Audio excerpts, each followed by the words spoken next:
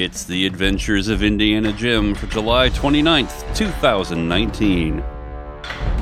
Coming to you not exactly live from... the Cliffs of Insanity! Where life is an adventure. And if adventure has a podcast, it must be Indiana Jim. You have chosen wisely.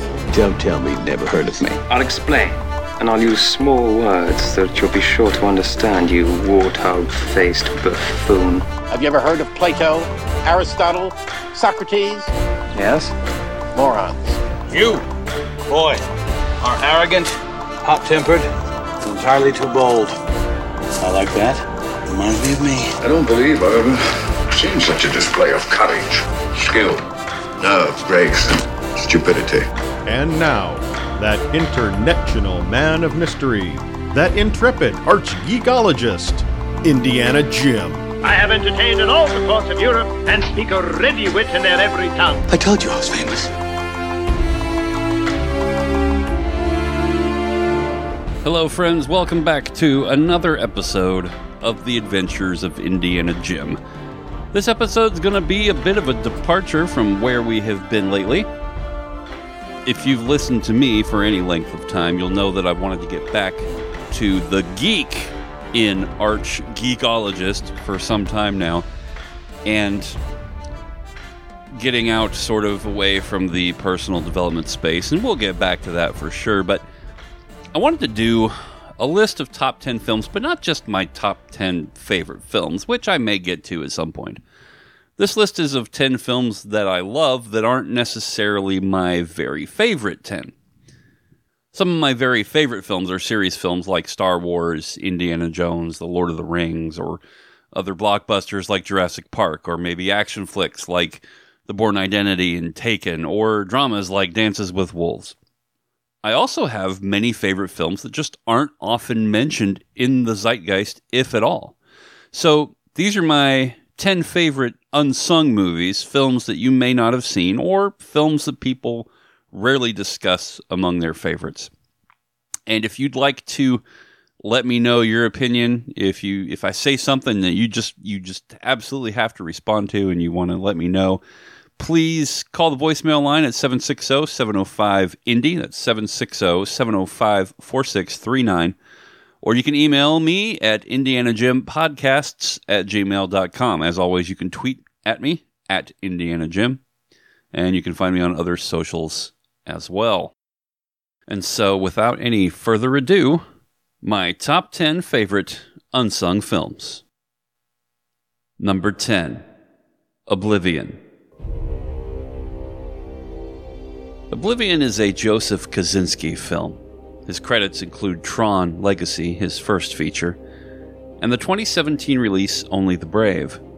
The film stars Tom Cruise, Morgan Freeman, and Andrea Riseborough, who has performed mostly in small or art house films.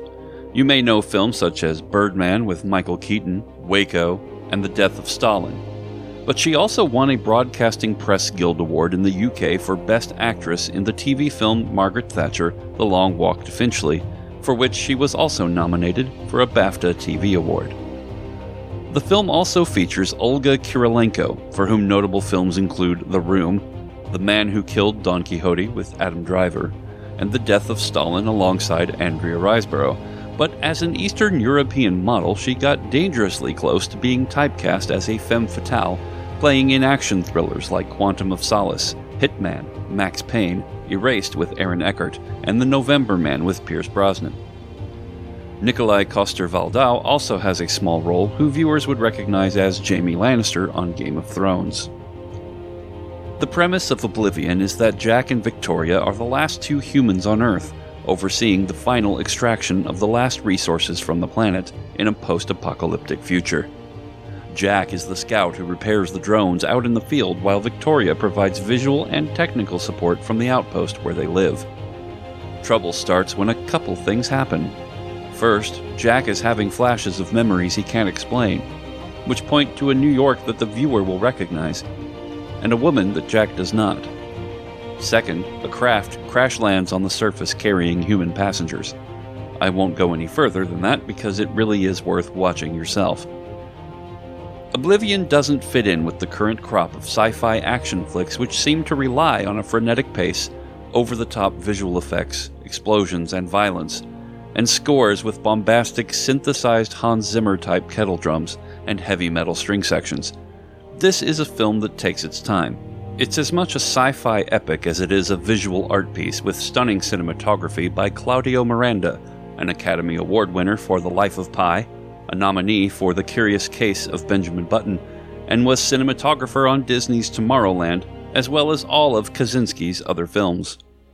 The film was also recognized by the Art Directors Guild as a nominee for its Excellence in Production Design Award in 2014. The soundtrack also stands out with a score by the group M83.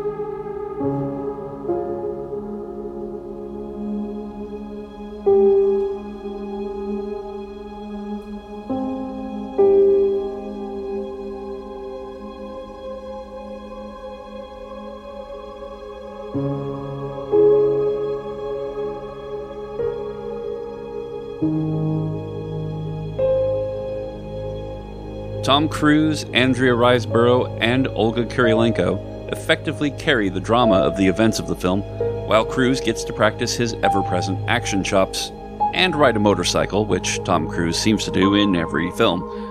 While the plot seems to borrow liberally from the science fiction oeuvre of Heinlein, Clarke, or Asimov, it executes on it beautifully. Number 9. Les Miserables. 1998's Les Miserables is a Bill Auguste film starring Liam Neeson as Jean Valjean, Geoffrey Rush as Police Inspector Javert, and Uma Thurman as Fantine, featuring Claire Danes as Cosette with a score by Basil Poledouris.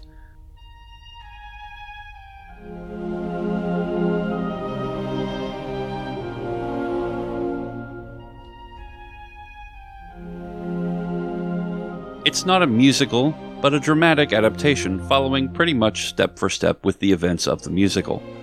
The film does not spend as much time with characters such as Thénardier and his wife, who basically make a passing appearance, nor does it have very much to do with the student revolt, but chooses instead to focus on three things: Valjean's love for Fantine and Cosette,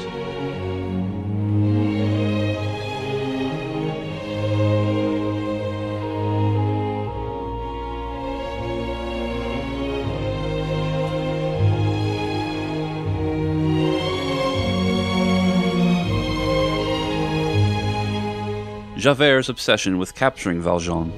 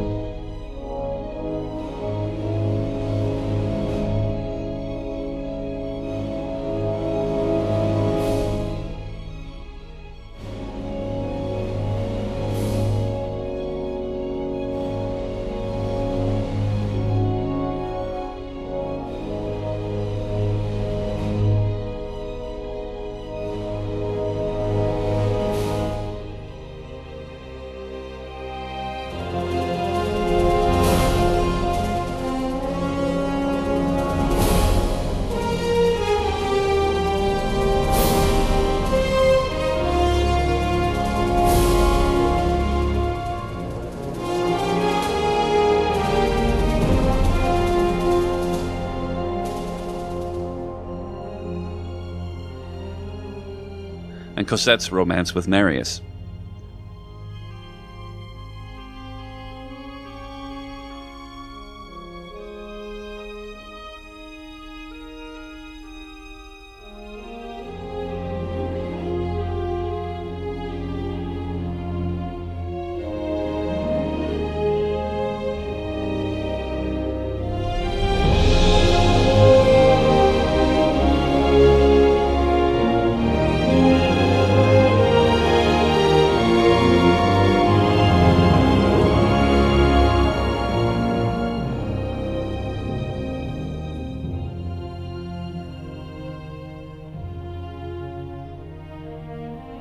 The most sublime part of this film is the way Geoffrey Rush portrays Javert.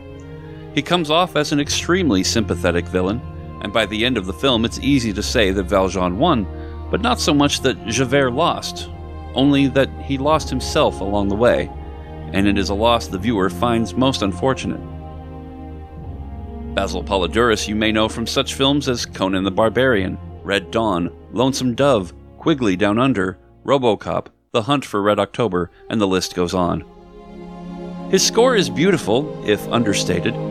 Where the musical leaves you singing those magnificent songs, the overarching theme from Polydorus permeates the score of the film, which at the end lifts up the viewer with its overall sense of hope that reflects the message of one day more, if not its epic tone and grandeur.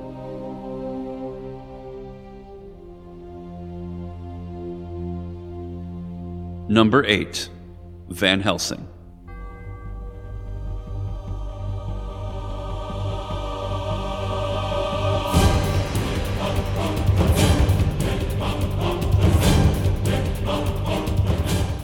When I think of Van Helsing, I can't help but think of my friend T. Morris, but one of the criticisms he had for the Pirates of the Caribbean sequels follows what made Cutthroat Island a bit of a disappointment. The people in it forgot they were making a pirate movie. They forgot to have fun.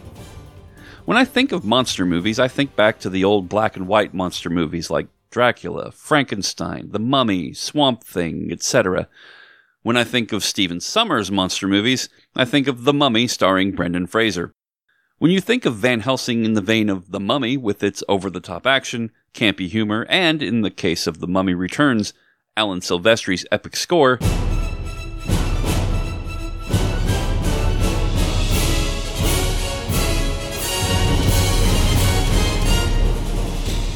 you know how to view it.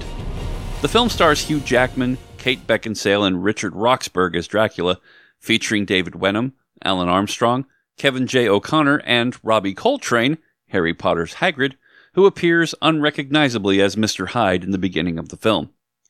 Hugh Jackman is of course brilliant as the titular character, while Kate Beckinsale not only gets to use her underworld action chops, but also show her personality, her charm, her beauty, her sexy Bavarian accent.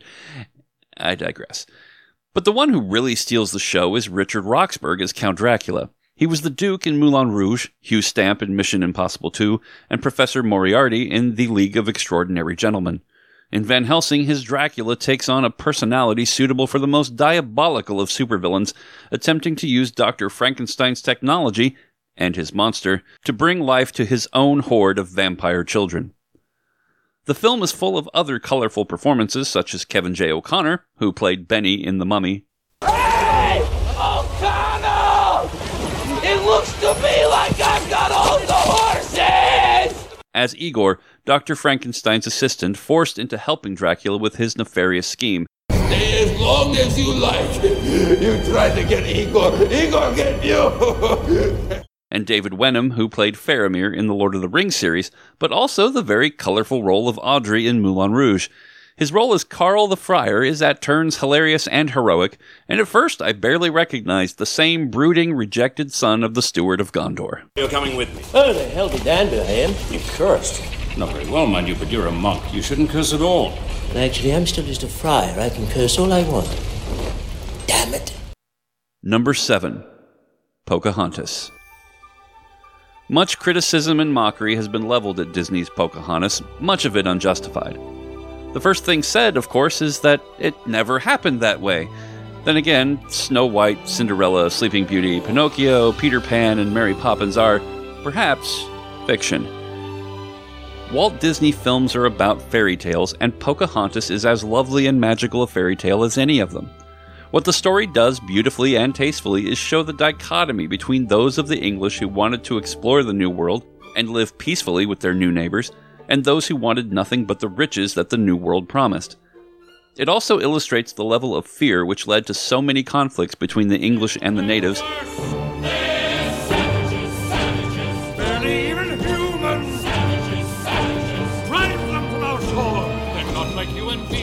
which means they must be evil.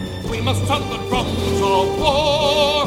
They're savages, savages, dirty redskin devils. Now we sound the drums of war. And of course, many of the natives had just as much fear and hatred of the white man. This is what we feared. The paleface is a demon. The only thing they feel at all is greed. Beneath that milky hide, there's emptiness inside. I wonder if they even bleed. They're savages, savages, barely even human. Savages, savages, killers at the core. They're different from us, which means they can't be trusted. We must sound the drums of war. They're savages, savages. First we deal with this one, then we sound the drums of war. Savages, let's go kill a few men. We at least see an effort on the part of the main characters to bridge that gap and get past the fear. We will see them dying in the I don't know what I can do, still I know I've got to try. Now we make them pay. Eagle, help my feet to fly. Without a warning. Mountain, help my heart be great. Now we leave them blood and bone and crust. Spirits of the earth and sky, please don't let it be too late. Savages, savages, even devils. Kill them! Savages, savages, what are we waiting for? Destroy their evil race until there's not a trace. And we will sound the drums of war. Now we sound the drums of war. Now we see the thoughts crying to each other. An effort that, despite what some armchair historians may say, actually took place between white Europeans and the indigenous tribes. Here we just have it related in a form that children can understand. Clearly the best thing Pocahontas has going for it is the music. Alan Menken and Stephen Schwartz won an Oscar, a Golden Globe, an ASCAP and Grammy Award for the song Colors of the Wind, performed in the film by Broadway actress Judy Kuhn. Have you ever heard the wolf cry to the blue corn moon, or ask the grinning bobcat why he grinned? Can you sing with all the and performed for radio by the lovely and talented Vanessa Williams. paint with all the colors of the wind? Can you paint with all the colors of the wind? And Menken won an Oscar, BMI, and ACCA award for Best Score that year.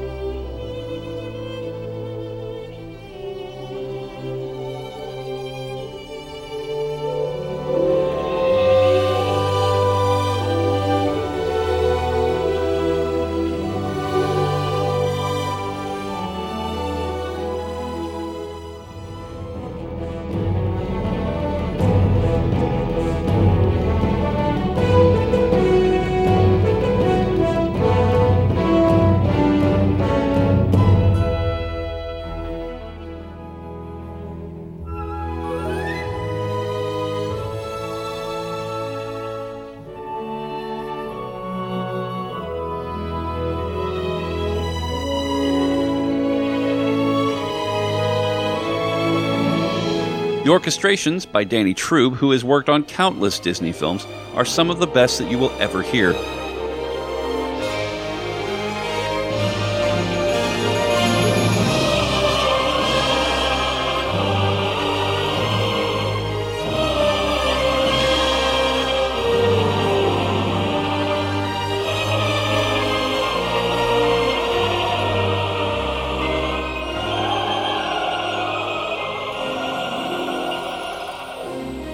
What sets it apart is its blend of what we might consider classic colonial Americana, like you might hear in John Williams' score for The Patriot, with traditional Native American musical styles and instrumentations.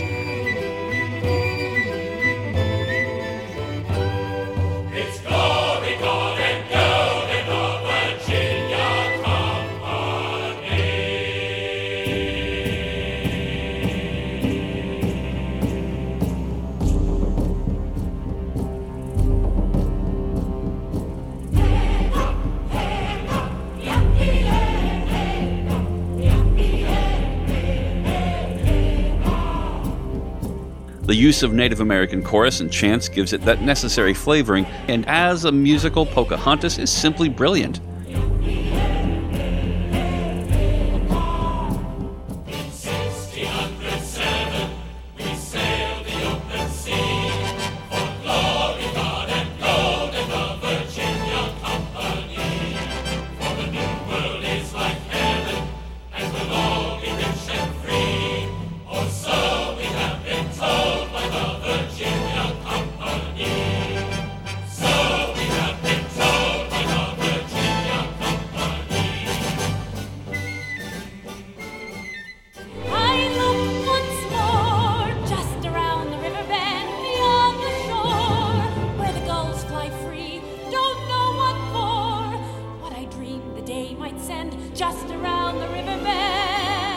Even with Mel Gibson's less-than-natural singing voice, the songs just work. All of my life I have searched for a land like this one. A wilder, more challenging country I couldn't design. Hundreds of dangers await, and I don't plan to miss one. Throw in Broadway, TV, and animation legend David Ogden Stiers, Major Winchester from MASH, Dr. Jumbo from Lilo and Stitch, Cogsworth in Beauty and the Beast, and you have one of the best singing casts since The Little Mermaid.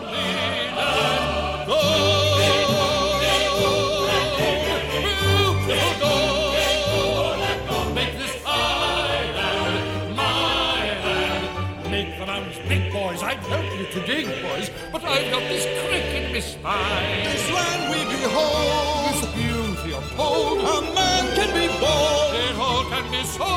Go, go, go, go.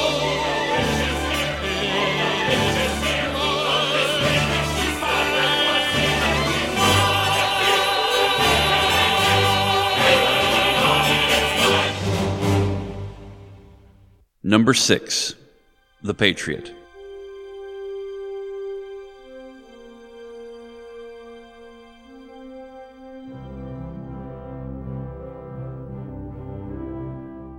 This is a film directed by Roland Emmerich, who is known for his work with partner Dean Devlin on films such as Independence Day, The Day After Tomorrow, 10,000 BC, and other special effects-driven epics.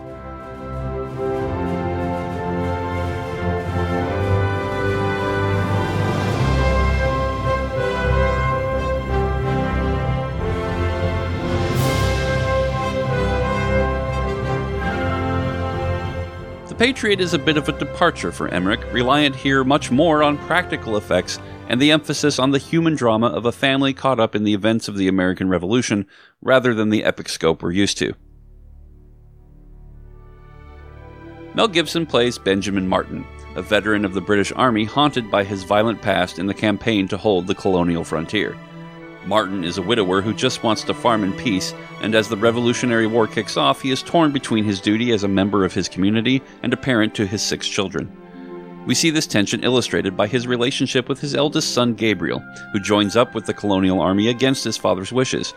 But his effort to remain peaceably neutral is ruined by Colonel Tavington, a ruthless British cavalry officer played by the deliciously evil Jason Isaacs. In the ensuing events, Gabriel's commitment to the cause draws Benjamin into the fight. In the Martins, you have a man drawn by the nobility and rightness of the cause of liberty, and a man who wants to exact vengeance and justice for the deadly impact on his own family. This highlights that sometimes the motives for joining a just cause vary from person to person, but it doesn't make the cause any less just. With Devlin and Emmerich, known for their ability to bring high-caliber actors to bear on a project, The Patriot is a veritable acting exhibition with stars like Mel Gibson, Heath Ledger, Jolie Richardson, and Jason Isaacs, to well-known character actors like Chris Cooper as a veteran colonel leading a division of the colonial army, Cheikh Cario as a French national helping to train the raw colonials, René Auberjonois as a reverend who feels the call to defend the sheep from the wolves, Tom Wilkinson as General Cornwallis, and a staple of Devlin and Emmerich projects, Firefly's Adam Baldwin. The film also features a script by Robert Rodat, known for writing on such films as Fly Away Home, Saving Private Ryan, Thor: The Dark World, and The Catcher Was a Spy. Topping it all off is an incredible score by John Williams, who channels as much Aaron Copland as he ever did with a feature performance by violinist Mark O'Connor, a mainstay of the Nashville music scene and a virtuosic bluegrass fiddler.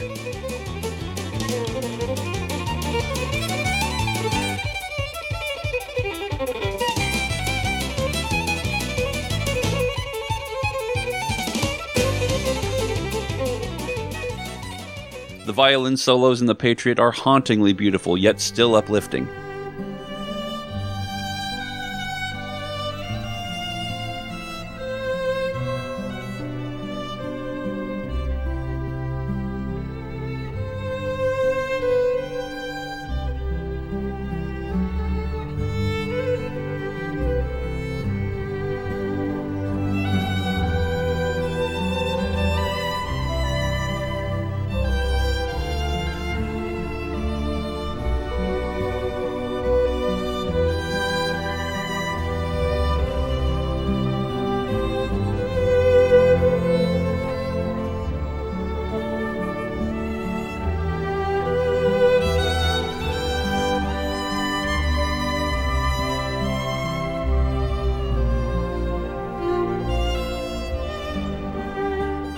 In the end, Benjamin Martin takes up the colonial cause as his own when he takes up the American flag that Gabriel was putting together from scraps, in an iconic and wonderful moment underscored perfectly by Williams' music.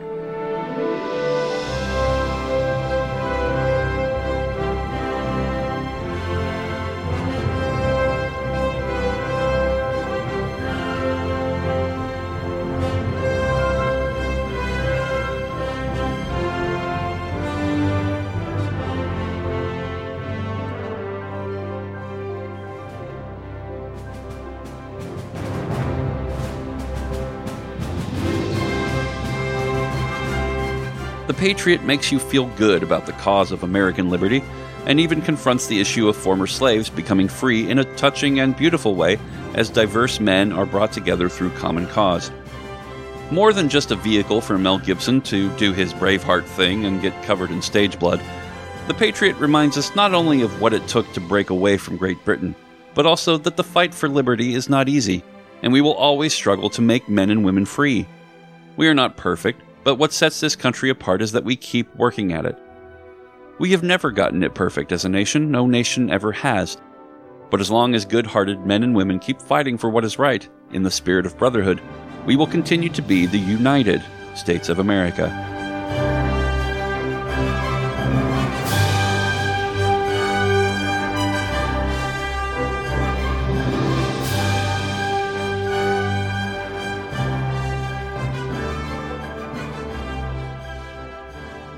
Number 5. The Mask of Zorro.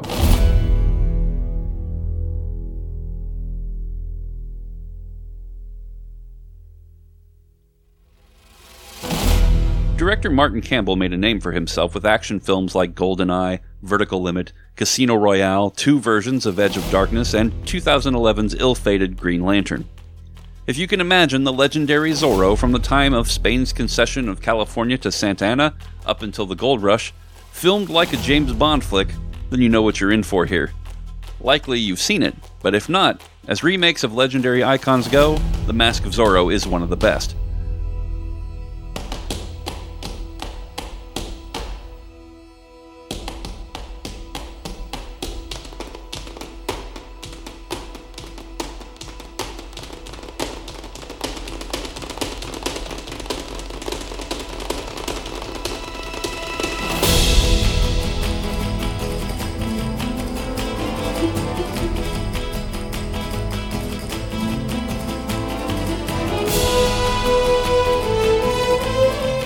Starring Antonio Banderas, Anthony Hopkins, and Catherine Zeta-Jones, and featuring stellar supporting performances by Stuart Wilson as Don Rafael Montero, Matt Letcher as Montero's henchman, American Army Captain Harrison Love, and longtime staple of westerns and TV action dramas, L.Q. Jones as the lovable outlaw Three-Fingered Jack.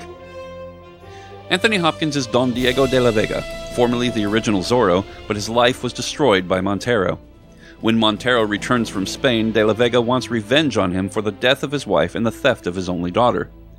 When he realizes his daughter is alive and in California rather than Spain, De La Vega turns from regular revenge to an elaborate scheme to not only stop Montero's effort to buy California from Santa Anna with gold from his own mine, but humiliate Montero and reclaim his relationship with his daughter. He takes under his wing a washed-up, hopeless thief and scam artist, Alejandro Murrieta, played by Antonio Banderas, who becomes a vehicle not only for the resurrection of Zorro, but also the effort to destroy Montero. For Murrieta's part, his only focus is on revenge against Captain Love, who killed his brother Joaquin. The two must work together to accomplish both goals, and deal with the ensuing romance between De La Vega's daughter Elena, played by Catherine Zeta-Jones, and Murrieta. It's a wonderful action film, tightly wound and perfectly paced, with arguably James Horner's best and most underrated score.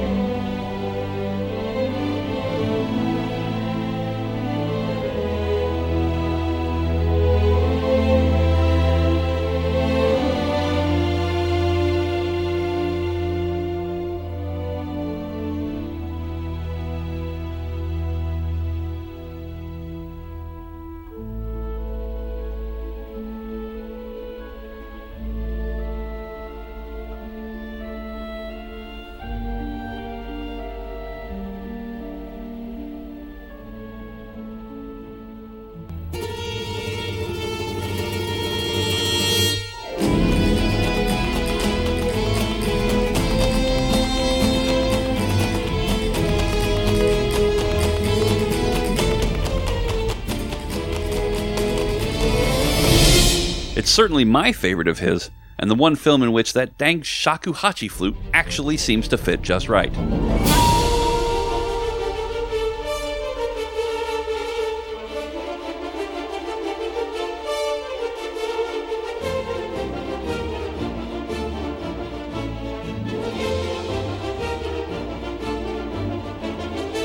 Number 4. The 13th Warrior.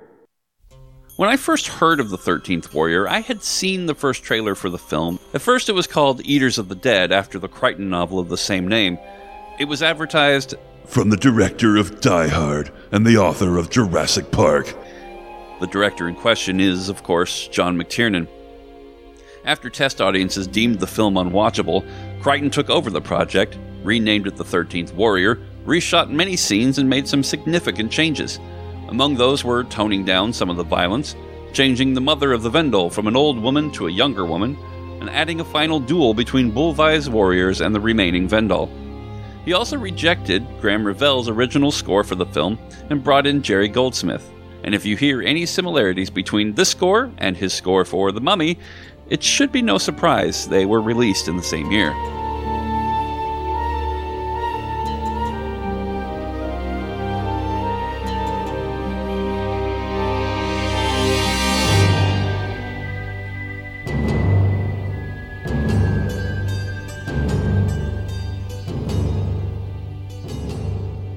The film had been criticized on many levels, and roundly so. Most estimates have the budget at $160 million, though the producers claim it only cost $90 million before marketing. The film only grossed $61 million worldwide, which was a resounding flop for Disney's Touchstone Pictures.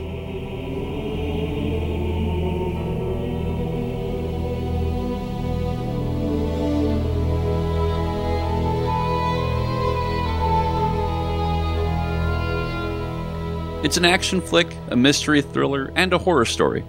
But the most intriguing aspect of the film is similar to my number 1 film on this list. Much like the source novel, the film parallels many events in the epic Norse poem Beowulf.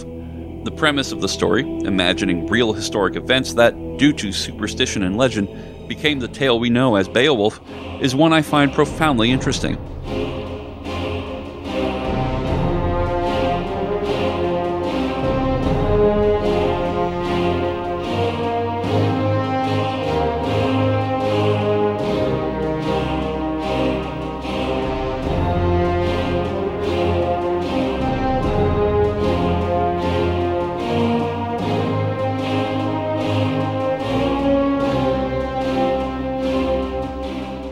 Like Oblivion, the cinematography of The 13th Warrior almost single-handedly makes this film endlessly rewatchable, with great performances not only from Banderas, but also legendary Norwegian actor Dennis Storhøy and Czech actor Vladimir Kulic, known these days for such role as Eric in Vikings, the Swede in Smoking Aces, and Vladimir Pushkin in The Equalizer with Denzel Washington. Add a handful of some of the greatest Norse actors you'll ever watch, and a Scotsman thrown in for good measure, and you have an enjoyable popcorn flick that leaves you satisfied, if ultimately disappointed in what could have been. Now, the Snyder Cut cult can take a hike, man. I want the McTiernan cut of Eaters of the Dead. Number 3. The Three Musketeers.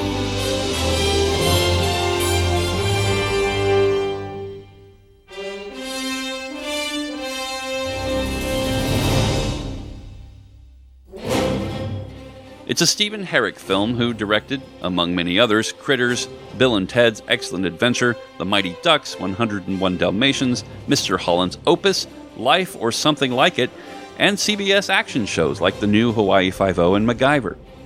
The Three Musketeers was Disney's answer to Warner Brothers' Robin Hood, Prince of Thieves, released 2 summers prior, and a bit of a spiritual successor to that film.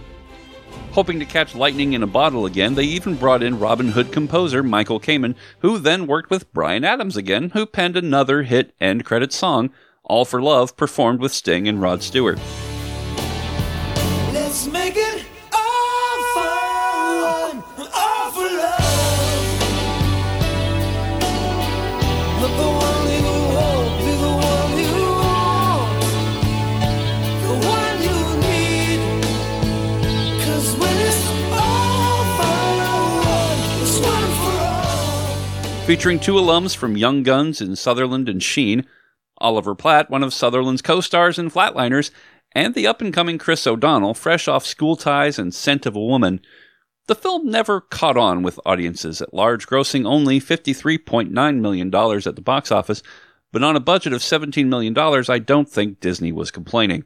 It's a fun adventure comedy romp with 0 French accents and very little resemblance to the Dumas novel. What they get right, however, is exactly what Cutthroat Island got wrong. They remembered to have fun with it. You come in peacefully and you intend to resist? Oh, don't be so stupid. Of course we intend to resist. Just give us a moment, all right? 5 of them, 3 of us. Hardly seems fair. Maybe we should give him a chance to surrender. Excuse me, but there's 4 of us. It's not your fight. You're not a musketeer. I may not wear the tunic, but I believe I have the heart of a musketeer. Warrior. Poet. You got a name, boy? D'Artagnan. Athos, Porthos, and Aramis. Hello. Nice to meet you again. Pleasure. Everyone acquainted? Now, we are prepared to resist you. D'Artagnan! Don't lose your head! Campaign? We're in the middle of a chase, Porthos. You're right. Something red. Those musketeers are a menace. They must be stopped. The boy knows our plans. 1,000 gold pieces on each of their heads, dead or alive. I prefer dead. As a PG-rated family film, the violence lacks any real blood or any real stakes to the characters, but that's not the point. The point is how Tim Curry, Oliver Platt, and raspy-voiced Michael Wincott chew up every scene with relish. Things couldn't be more perfect if I'd planned them myself. The King of France dies at the hands of his own personal guard. Grief-stricken, terrified, the huddled masses turn for comfort to their devout spiritual leader, who, ever so humbly, assumes the throne with the Queen by his side. I would rather die. That can be arranged! This sash was a gift to me from the Queen of America. There's no Queen of America. I beg to differ, infant. We're on quite intimate terms unless you can prove otherwise. Here's my proof.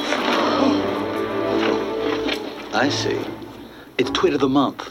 Come to challenge the mighty Porthos. Thinks he's lightning with a sword. The mighty who? Don't tell me you've never heard of me. The world's biggest windbag? Little Pimple. Meet me behind the Luxembourg at 1 o'clock and bring a long wooden box. Bring your own.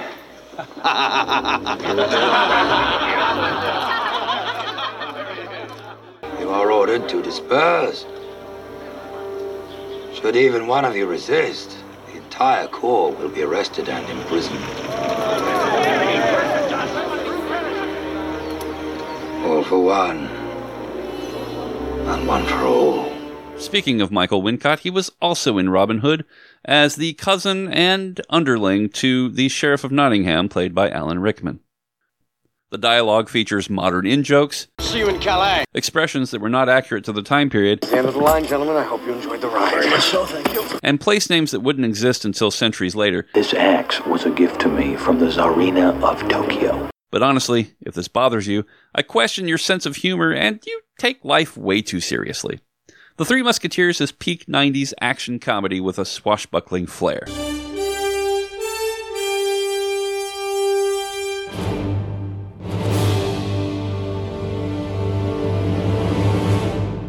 Number 2, The Court Jester. Life could not better be. The Court Jester is one of the greatest musical comedies ever made, and outside of The Secret Life of Walter Mitty, may be the greatest display of Danny Kaye's enormous talent. It was directed by Melvin Frank, who, along with screenwriting partner Norman Panama, wrote such classics as My Favorite Blonde with Bob Hope, Road to Utopia with Bob Hope and Bing Crosby, It Had to Be You, White Christmas, and The Road to Hong Kong. And Frank would provide the story for 1966's Not With My Wife You Don't, featuring a score by a young Johnny Williams. The songs were penned by Sammy Cahn, a longtime Hollywood songwriter and award winner for songs such as 3 Coins in the Fountain, 3 coins in the fountain, each one seeking happiness. Love and Marriage, Love and marriage,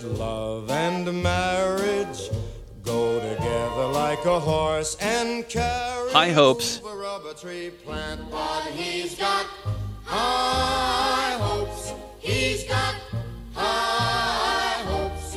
He's got high apple pie. and a little-known song titled Let it snow, let it snow, let it snow.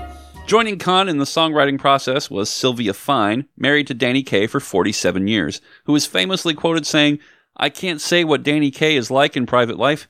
There are too many of them." That quote alone tells you all you need to know about Danny Kaye.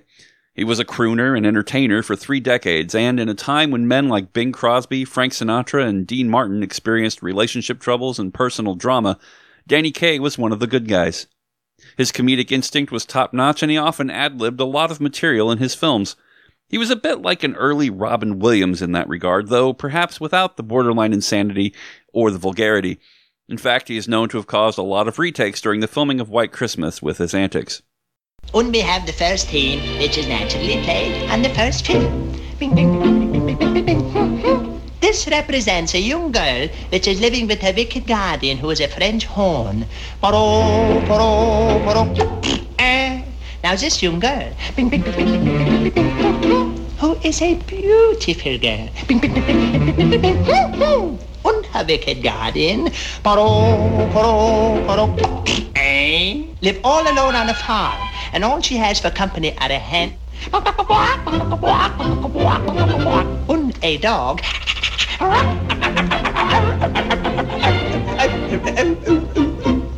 a nanny goat.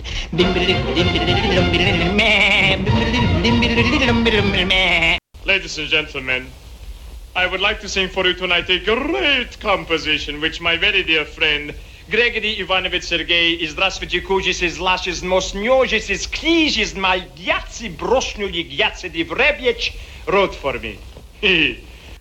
Okay, now then, most of you probably didn't know that the Swedish chef had an uncle, and neither did we until he just showed up. Ladies and gentlemen, the Swedish chef and his uncle! Yeah, that's his name. Förhöste frun de göse böne but we call him Tom. All right, now you understand, of course, Tom. You understand, of course, what we are doing tonight. We are taking an international dish. We will take a Swiss turkey and we stuff him with Chinese ingredients and make a Yugoslavian chicken out of it. Oh, no. Meat, not Yugoslavian meat, Swedish. I know you are Swedish, but we are just only talking about the turkey. The Court Jester is a bit of a send-up of the adventures of Robin Hood with the comic sensibilities of the man who knew too little. Danny Kaye plays Hubert Hawkins, a minstrel employed by the Black Fox, our Robin Hood character, and his job is to do two things. The first part he likes, entertaining the men in the Black Fox's struggle against the usurper king. They'll never outfox the fox. Only the stoutest arm, the bravest heart, with a magic charm and a good head start will ever outfox the fox. They'll never outfox the fox. Those who try to tangle with my daring do wind up at the angle that herring do. They hold their heads like very dead herring do. And the second one is his actual job, which he doesn't seem to relish too much. He is basically the nanny for the infant who is the true heir to the throne. In the course of events, Hawkins takes on the identity of a traveling entertainer who also happens to be a skilled assassin, and inadvertently convinces the scheming Sir Ravenhurst, played by Basil Rathbone, that he is the Black Fox. Hilarity ensues. I've put a pellet of poison in one of the vessels. Which one? The one with the figure of a pestle. The vessel with the pestle? Yes, but you don't want the vessel with the pestle. You want the chalice from the palace. I don't want the vessel with the pestle. I want the chalice from the what? The chalice from the palace. It's a little crystal chalice with the figure of a palace. Does the chalice from the palace have the pellet with the poison? No, the pellet with the poison's in the vessel with the pestle. Oh, the pestle with the vessel. The vessel with the pestle. What about the palace from the chalice? Not the palace from the chalice from the palace. Where's the pellet with the poison? In the vessel with the pestle. Don't you see? The pellet with the poison's in the vessel with the pestle. The chalice from the palace has the brew that is true. So easy, I can say it. Well, then you find him. The pellet with the poison's in the vessel with the pestle. The palace from the chalice is the brew that is blue. No. The pellet with the poison is in the vessel with the pestle. The pellet with the poison is in the vessel with the plasel. The plasel with the vessel. The vessel with the plasel is the plasel. His Majesty's waiting. Special note also, the word Zorro in Spanish means fox. The Court Jester is a family classic on par with The Wizard of Oz, The Sound of Music, and other iconic films.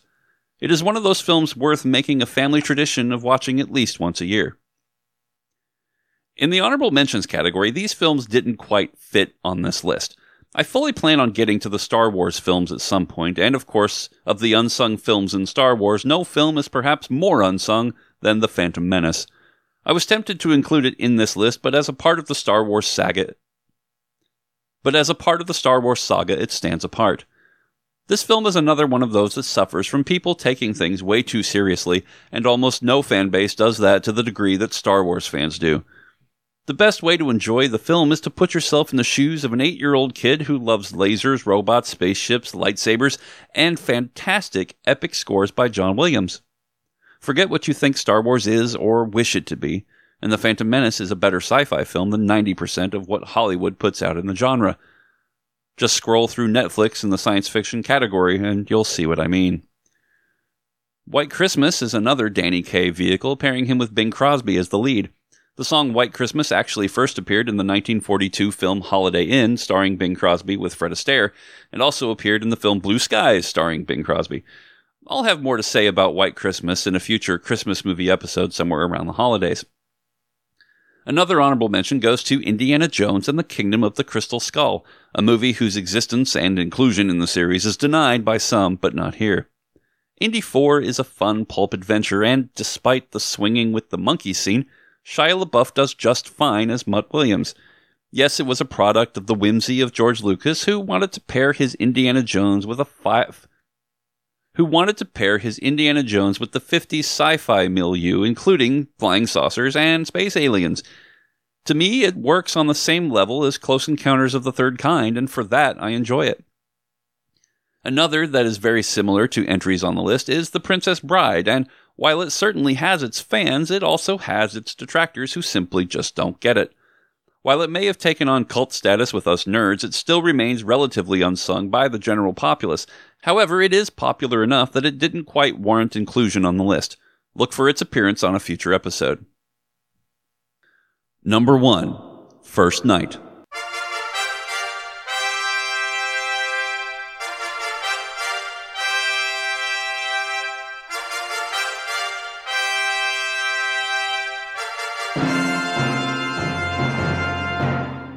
While Jerry Zucker may have been known for directing Airplane, Police Squad, and Top Secret, the exclamation point trilogy, and writing and producing the Naked Gun films with his brother David, he also directed Ghost and produced films like A Walk in the Clouds and My Best Friend's Wedding. Terrence Young was originally set to direct, who had directed Sean Connery in Dr. No, From Russia with Love, and Thunderball, but he died early in pre-production, and so Zucker was called on to direct his considerable range of talent at a pseudo-realistic take on the Arthurian legend. This goes back to what I said earlier about the 13th Warrior. What if King Arthur was an actual king in an actual Camelot? What would that look like? While Sean Connery and Richard Gere are too far apart to be contemporaries, and Julia Ormond is too young for either of them, the nature of the love triangle fits with the dynamic of an actual love triangle in that time period. An older king with a proposal of marriage to a young woman of nobility with a considerable landholding. Given Guinevere's position, one of the benefits is the protection of her land of Lyonesse from Prince Maligant, one of Arthur's former knights. In Lancelot's case, a man experienced and skilled enough with the sword to be of his caliber would be an experienced soldier, a survivor of many conflicts, and likely be a man somewhere in his 30s as Gere seems to portray, rather than some younger, perhaps more appealing actor. In fact, instead of Gere, it might have been Mel Gibson, who is similar in age, had he not decided to direct and star in Braveheart that same year. Everyone in the film has an English accent except for Gere, and it seems to effectively emphasize his position as an outsider. It's much the same as Costner in Robin Hood and the 4 Musketeers mentioned earlier. His accent, or lack thereof, is hardly of importance. It's a King Arthur movie, not a movie about some actual king who actually existed. The original appeal of this film for me had everything to do with Connery and Gere. Obviously Connery because he's Sean Connery, a legend playing arguably the greatest English legend written by a Frenchman who ever existed. But honestly, seeing Richard Gere in an action movie had a strange sort of appeal to me. It's obvious he got into incredible shape before filming. He knows his way around a horse and was an excellent student of swordplay. And if any man can play the creepy, I'm too sexy for my hair extensions vibe, it has to be Richard Gere.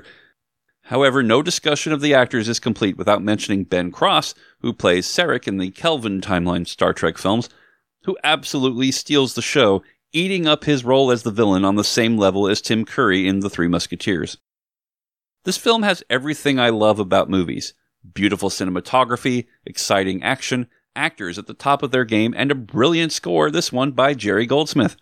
Maurice Jarre was initially hired to score the film, but faced with an original 3-hour cut of the film and only 4 weeks in which to do it, he declined. Jerry Goldsmith was hired once again to do a score in a rush, and finished writing it with 3.5 days left to record. Goldsmith is famous for being hired to do replacement scores, and he is so good that you don't even notice. His score for First Night evokes all of the grandeur of Camelot.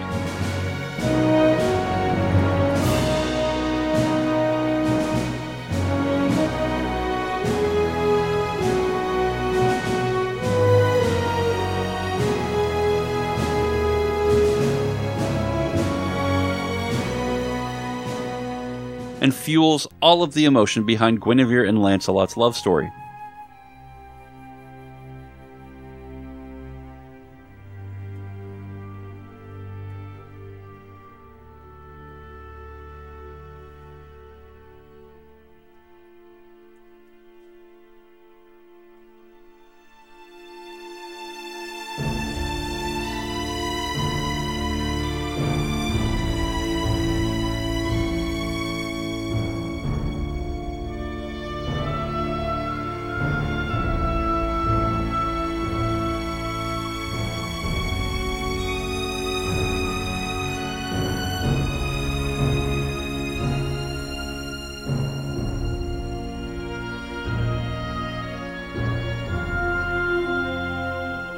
His epic Latin choral underscoring of the final battle makes you think you're watching a sword fight in The Omen, and it's totally worth it.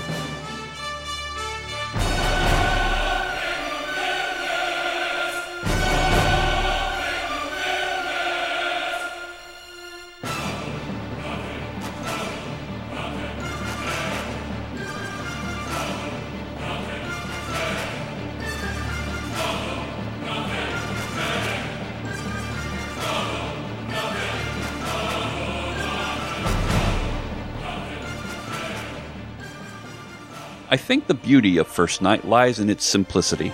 It's not asking a lot of the viewer, it's entertainment and nothing more.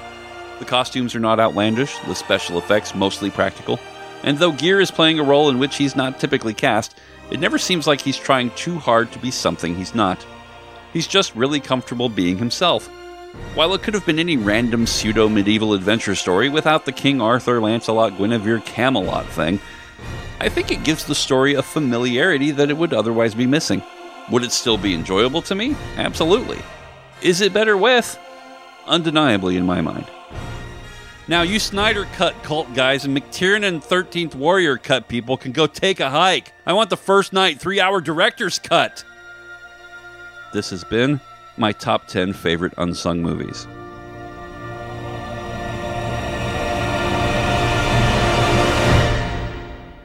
So I hope you enjoyed that list and the analysis. I'd love to hear your comments.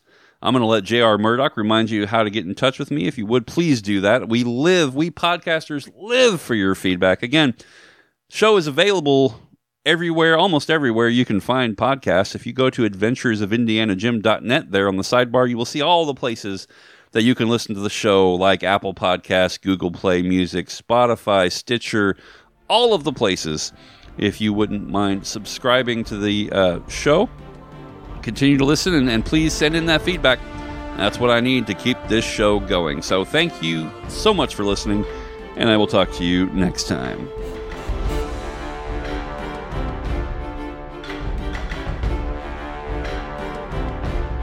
You've been listening to The Adventures of Indiana Jim, a production of Visionary Creative Works.